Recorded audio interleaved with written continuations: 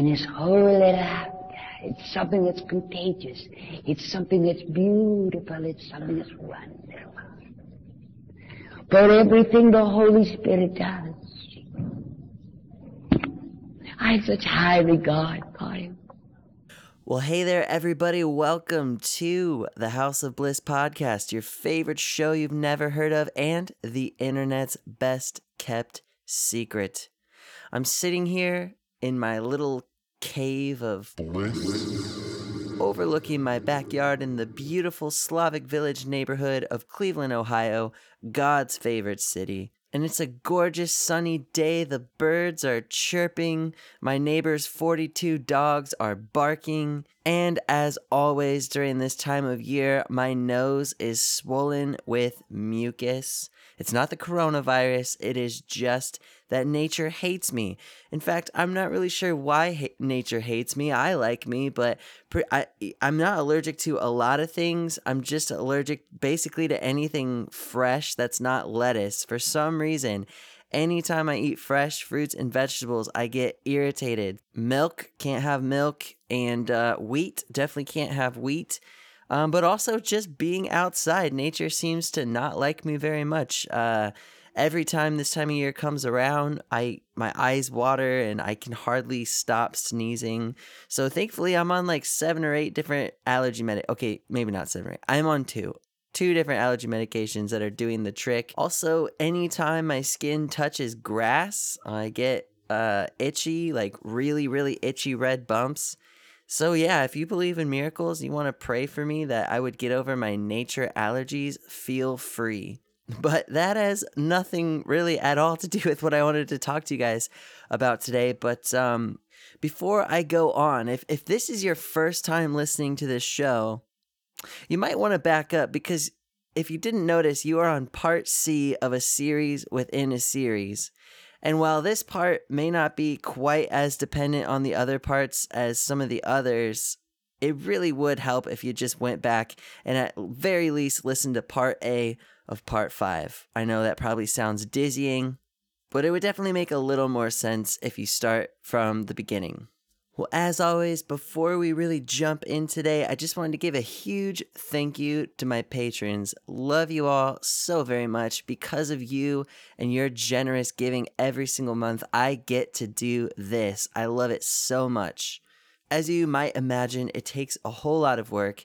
So if you want to help me continue, if you believe in what God is doing through me and through this podcast, all you have to do is, for as little as $1 a month, you can sign up on our Patreon page. I'll put the link in the show notes of this episode. But anyway, that brings me to today's subject. I wanted to continue. We're talking about the cross. We're talking about how, the whole idea of this series is kind of talking about how the cross of Jesus Christ, we might give it lip service every Sunday, but I hardly know of anybody who's really diving into the full implications of the salvation that Jesus purchased for us on the cross. It is a full and wide and massive scope of salvation. There's a reason why at the end of Mark, Jesus said to go and preach the gospel to all of creation. Because literally all of creation was affected. That includes the heavens, the earth, everything changed. All of history changed on the cross. And it's not just about saving men's souls. When the Bible talks about salvation, it uses this word sozo, which means restored in your body, in your mind, in your spirit. It means a complete package restoration. The Bible says in Romans 5, I believe that, I better pull that verse up. Okay, here it is. It's Romans 5:17. For if by the trespasses of one man, Adam, death reigned through the one man, how much more will those who receive God's abundant provision of grace and the gift of righteousness reign in life through the one man, Jesus Christ? Can I get an amen? Did someone in the house hear me today? that you get to reign in life. And it's like, it's in this life, in this material, physical world. It's not talking about some distant, disembodied afterlife after you die, but right here, right now, you get to reign as kings in Christ by his grace. And so today, we've been looking about how, Jesus unleashed this brand new realm of new creation. It's sort of allegorically, metaphorically, maybe semi-literally called the garden. It's this realm of being in the new creation, and it's here and it's now. And so today I want to look at how that affects money, cash, greenbacks, silver dollars, nickels, dimes, quarters, yen, renminbi, shekels, shillings, pesos, loonies, toonies, and anything else that can be used on a hip-hop album cover. I want to talk about money. So in the last episode, I talked about how when we understand what was lost at the fall, we can have a much better idea of what it means to be restored. So we broke down about how all of humanity's problems can be traced back to this curse found in Genesis chapter 3 at the first fall of man. And the main three components of this curse are selfishness, toil, and death. So the last time I zoomed in on selfishness and how it disrupts the intimacy of human relationships, but this week we're going to look at toil. So quickly, we're going to revisit Genesis, but I want to issue a challenge in the form of a question. I want to ask you this. What if you knew way, way, way deep down in your guts, 100% sure that absolutely every single one of your needs is going to be provided for, no matter what? Would that relieve some anxiety? Would you believe it? Would you even accept it? Would you change jobs? Would you move? Would you give money away? Seriously, think about that for a second. And if all of your answers to that question were different from how your real life looks right now, I have good news. The blood of Jesus wants to bring your finances into the garden realm. So let's dive in, shall we? Cursed is the ground because of you. Through painful toil, you will eat food from it all the days of your life. It will produce thorns and thistles for you, and you will eat the plants of the field. By the sweat of your brow, you will eat your food. God has always wanted to be our source. Have you ever heard one of those yoga Instagram influencers talking about connecting to source? Well, there's actually some truth in that. You've probably heard me talk about the idea of shalom before, but shalom is not just peace as in a sense of calm, but it is a return of everything into the state that God originally intended. It is a fullness of the mind, body, and spirit. It's everything in its right place as it should be. Now, evangelical Christians often want to knock on the concept of material prosperity, and I get it. Sure, Rolex wearing preachers buying their 5th private jet on the backs of their poor parishioners is not biblical prosperity. But look at Solomon and all of the promises associated with wisdom in the book of Proverbs. Look how Jesus fed the 5,000. There were excessive leftovers. God's ultimate intention for every one of us on this planet is not just that we would have our needs met, but that we would have more than enough spilling over. There's room for extravagance and excellence. And I say this all the time, but remember that God wasn't just content with a functional creation. Genesis says that the trees were pleasing to the eye and good for food. So it had to look good and taste good too. Because we get our cosmology from Genesis, we can see that God's idea of prosperity is all right here in the microcosmic Garden of Eden.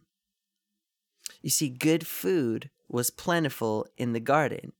And before the curse, we're told that it looks like, anyway, they didn't even have to work for it. And so Genesis also tells us about how there was gold in the land and the gold was good. Now, it's interesting how that theme carries on throughout the Bible. This is what it says of King Solomon. All of King Solomon's drinking cups were solid gold, as were all the utensils in the palace of the forest of Lebanon. They were not made of silver, for silver was considered worthless in Solomon's day. And of course, the book of Revelation describes how in Zion they use gold for pavement. So what does that show us? That when everything is as it should be, according to God's original dream, the things that you and I clamor for are considered worthless. Now, in Ezekiel 28, there's this kind of strange passage. It's about the king of Tyre. And oftentimes you'll hear people interpret it as being about Satan. But I've heard it argued that it's also describing the fall of man in some sort of mystical, allegorical way.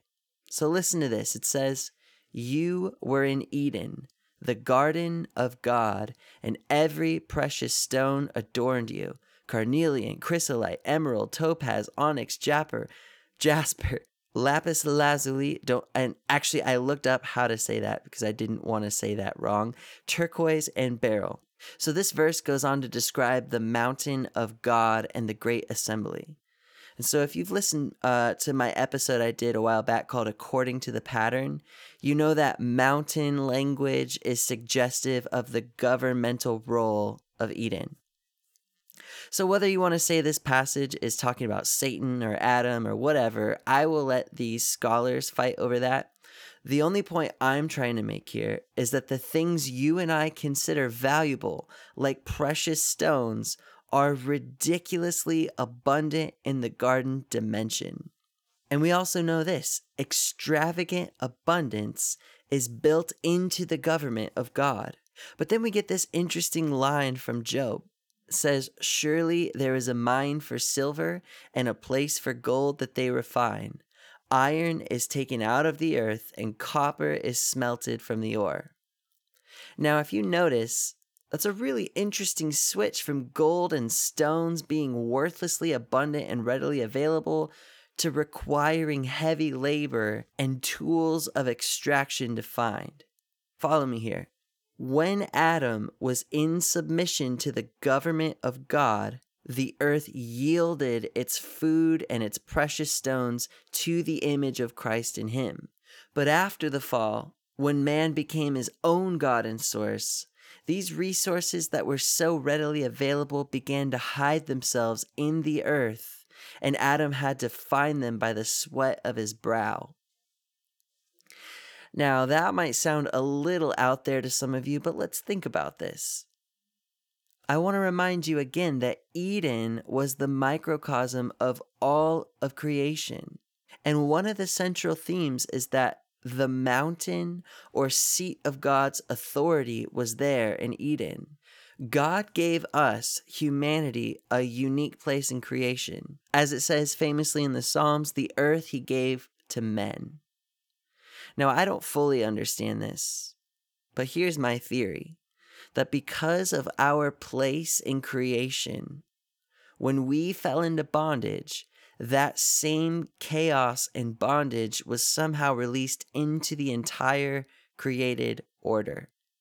Like, check out this passage from Romans. It says, "For the creation was subjected to futility, not willingly, but because of him who subjected it, in hope that all creation itself will also be set free from its slavery to corruption into the freedom of the glorious children of God." But something else really important shifted. Rather than trusting God for provision, mankind began to trust in the sweat of our brow. Instead of looking up and reflecting the image of God, man began to look down into the dirt. When we as humanity began to focus our attention down instead of up, on self instead of God, on labor instead of provision, Our minds became clouded and our image bearing became compromised. And since we no longer reflected the image of Christ, the very ground that once effortlessly yielded its resources instead gave us only thorns and thistles. Toil is not just about being enslaved by hardship. It's about how slavery to meeting our own needs eventually clouded our knowledge of God. The Eastern Church Father Athanasius talks about how it was the knowledge of God that was lost in Eden. And this loss of knowledge causes us to turn inward and lose our very connection to the source of life. It's as if the image of Christ in humanity became cracked. And it was this knowledge or connection to the Father as our source that Jesus came to restore. It was no accident that Jesus bore a crown of thorns. But more on that in a minute. We're going to get to the good news, but I want to take a quick break. And when we come back, I want to talk for a minute about what happens when money becomes our God.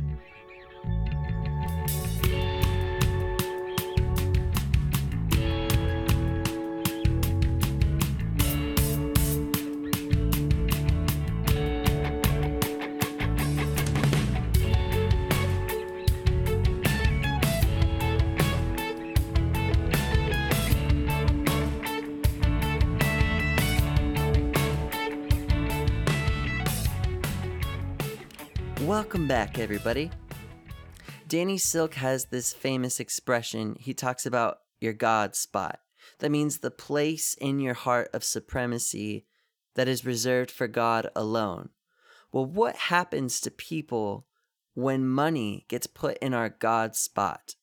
You see, whether we do that out of a place of lack or out of a place of greed, money is a cruel master. So we're going to look at both of those angles, and I want to start with lack. Human beings were never meant to experience lack. Now, just like with death, we've been experiencing it for hundreds of generations. We've built systems, kingdoms, cultures, and identities around lack. Lack may be a very typical experience, but from God's point of view, it is not normal. It was never part of the design, and that's why humans have gotten so weird. When lack was introduced, life fundamentally shifted to becoming about survival. Adam and Eve weren't worried about surviving, which tells us that when all is as God intends it to be, we shouldn't be either. On the individual level, lack can lead to hoarding, stealing, and trauma. Values shift from being placed on eternal things like love and beauty to temporal things like food and shelter. Rather than being focused on the long term and dreams, life simply becomes about that next paycheck. Creativity and wonder get squelched by the daily grind. Have you ever felt that way? But Jesus modeled for us what a life free from toil looks like. It's not that he was excessively rich, flying town to town on his Embraer Lineage private jet, but he did say, I only do what I see my Father doing. Not, I only do what my schedule has room for, or I only do what my bank account allows me to do. I'm not trying to be harsh here, but this is a question I ask myself pretty often is, who really has my trust? Is it the guy writing my paycheck? Or is it my Father in heaven? There's absolutely nothing wrong with having a job. I mean, I have a job. But there is something wrong, or at least something missing, if we have to set aside the voice of the Lord for our work. Now, that's on the individual level. But on a government level, what happens when you have lack as a founding pillar of society? We take, we war, we pillage, we intimidate, we lie, we cheat, we exploit other nations. Human lives become expendable as long as it's good for economics. The environment becomes expendable. Family becomes expendable. Honestly, take a good look at all of the biggest systematic issues of our day, and you can trace it back to the mishandling of money. Because human beings that don't know their Father can stoop very, very low if the getting is good. As the great prophets in the Wu-Tang Clan once said, cash rules everything around me. That may not be true in the kingdom, but as far as world systems go, that definitely rings true. But there's another way that lack affects humanity, and that is that it paves the way for greed. One of my favorite album covers of all time is from DJ Khaled. Now, I am not into his music at all, but he has this album out called Suffering from Success, and it makes me laugh every time I see it. Definitely just Google it real quick. It's a picture of him, and he's all decked out in excessively decadent clothes, just looking overwhelmed and doing a facepalm with his stunningly bejeweled hands. It's gotta be one of the funniest brags I've ever seen. He's just crushed under the weight of his own riches. Now, I'm not highlighting this to pick on DJ Khaled, but more I'm bringing it up to illustrate how our culture conditions the people who have to keep on chasing more. Money and the status that comes along with it is one of the pillars of modern society, and Scripture calls this the pride of life and the lust of the eyes. We are all bombarded daily by the lie that if we just get that next thing, we will be happy. I actually read somewhere that the average person is exposed to 5,000 advertisements per day. Back when I had my very first job at McDonald's, I remember being struck by one of the marketing posters for their peppermint mocha. It was right during Christmas time, and there was this poster of the peppermint mocha, and it just said "True Joy." Or maybe it was something more like "The Joy of the Season." And I remember just thinking, really? You're just going to spit on baby Jesus like that? But here's where I'm going with this. The Bible is intensely vocal against greed.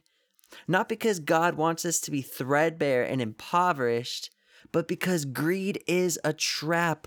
No matter how much money you acquire, it will never be enough. It will not satisfy that longing in your soul that only the pleasure of the Holy Spirit. Ooh. Just saying those words, I feel the glory. Just right now, if you're listening, let's get all charismatic. I want you to put your hand on your head.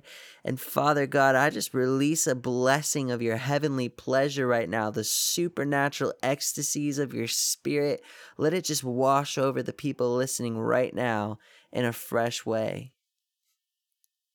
That is what satisfies. No amount of respect, luxury, status, Teslas, or safety will ever be enough. And what's sad is how many people have wasted the hours and the days of their lives in pursuit of a lie. And that's why you see people even all the way at the tippy top of that mountain who are still miserable. This is what Jim Carrey, yes, that Jim Carrey, had to say recently.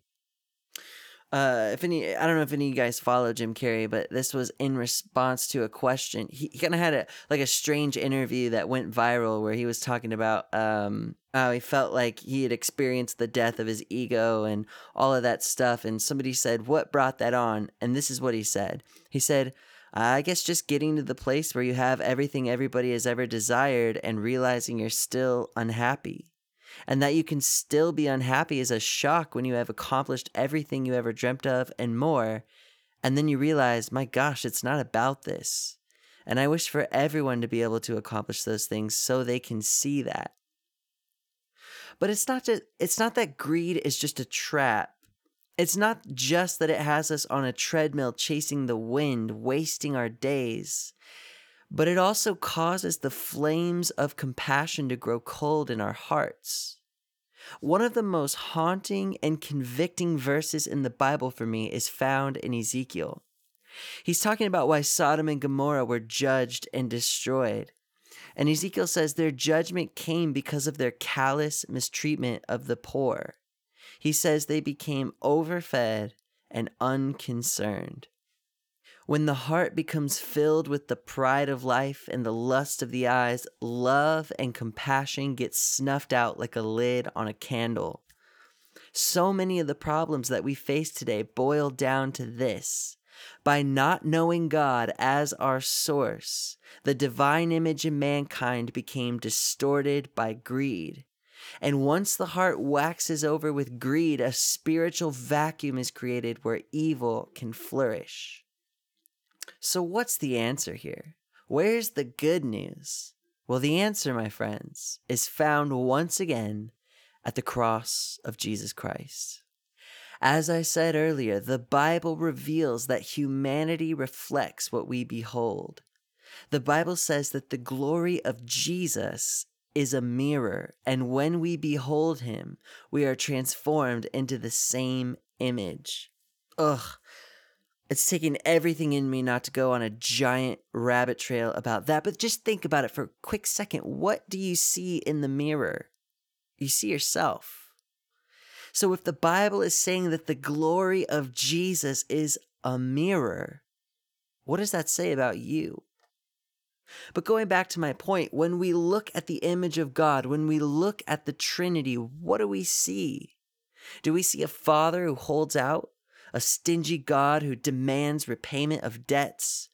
Competition for status between the Father and Son and Spirit? No. We see an eternal family of selfless, other-centered love. A Father who freely bestows all of his glory and honor on the Son, who gives that glory back to the Father through the power and love of the Spirit. When you boil it down, the entire essence of God's nature is generosity. When the Father handed over Jesus to die so that we could have life, he completely bankrupted heaven. There was nothing more precious or expensive in all of creation left to give. The Bible says if he didn't even spare his own Son but handed him over for us, how will he not freely give us all things? On the cross, we see an unimaginable display of mercy and compassion. It was because of our darkened minds that we lost our governmental position. And it's no coincidence that Jesus was crucified on a hill called Skull Hill at the hands of an oppressive government. You'd probably catch my drift a little more if you could see me pointing at my forehead. Renewed mind, Skull Hill. And that crown of thorns, it's just like the line in that Christmas song, Joy to the World. It says, no more let sin and sorrows grow, nor thorns infest the ground. He comes to make his blessings known far as the curse is found. Now, when we catch this, when we really see this, it changes everything. No longer do we have to live by our own toil, but we begin to live our lives by the toil of Jesus on our behalf. No longer do we live by our own limited resources. We begin to live from his unlimited heavenly resources. Stingy, self-focused living is like constantly eating and never exercising. It causes serious health issues for your spirit, because it's not how you're designed. But now that we live in the garden, where instead of waking up each day wondering how we're going to get our needs met, we become free to be a blessing to others. And it is in this kind of open-hearted, extravagant generosity that has no regard for how deserving others are that we step back into the image of God that we lost. There's got to be a shift in our thinking. We have got to stop approaching God as little orphans looking for our next blessing and realize that in Christ we are so blessed that 1,000 lifetimes isn't enough to give it all away. But as long as the church is still dazzled by the glistening idols of wealth and status, God's abundance will remain untapped and unrealized. But when the church catches this garden revelation, when we encounter firsthand the extravagant, over-the-top, selfless generosity of a God who shares his absolutely unlimited resources, we will see God's dream fulfilled in the earth. I believe we will see it just like in the book of Acts. There will not be a single one among us who has need. What would happen if we took that idea of being one body seriously? Like, do we not realize that if one part of the body is injured, the whole body suffers? If one part is in lack, are we not all in lack? What would happen if we believed Jesus when he said, if you have 2 coats, give one to your neighbor? What would happen if our death grip on property and money and status and equipment and food and homes and things loosened? What if instead of owning the pride of our own toil, we saw all things as coming from God and all things as belonging to him? I believe the world would be turned upside down. But here's what I want to end with. Is this all just theoretical theology? Is it just nice ideas? Or is this garden revelation something we can take to the bank? With all of this in mind, I want to revisit a famous passage from the Sermon on the Mount. And it's been read to each of us so many times, it's probably lost a lot of its power, but I want to look at it with fresh eyes. Jesus said, "Therefore I tell you, do not worry about your life, what you will eat, what you will drink, or about your body, what you will wear. Is not life more important than food, and the body more important than clothes? Look at the birds of the air. They do not sow or reap or store away in barns, and yet your heavenly Father feeds them. Are you not much more valuable than they? Can any one of you, by worrying, add a single hour to your life? And why do you worry about clothes? See how the flowers of the field grow. They do not toil or spin. Yet I tell you that not even Solomon in all of his splendor was dressed like one of these. If that is how God clothes the grass of the field, which is here today and tomorrow is thrown into the fire, will he not much more clothe you, you of little faith? So do not worry, saying, what shall we eat, or what shall we drink, or what shall we wear? For the nations of the earth run after these things, and your heavenly Father knows that you need them. But seek first his kingdom and his righteousness, and all of these things will be given to you as well." And so, my friends, it is a promise that when we give, it will come back to us, pressed down, shaken together, and running over, poured into our lap. Now, do we believe that? Do we really believe that? If we think about the feeding of the 5,000, it all happened because of a young boy's willingness to give away his lunch. Now, in that story, Jesus had already mentioned that no one present had eaten in days. And so I don't think we often think about the fact that the boy had an important choice to make. What if he handed it all over and he didn't get to eat? How was he supposed to know that Jesus was going to multiply it? His own disciples didn't even know he was going to multiply it.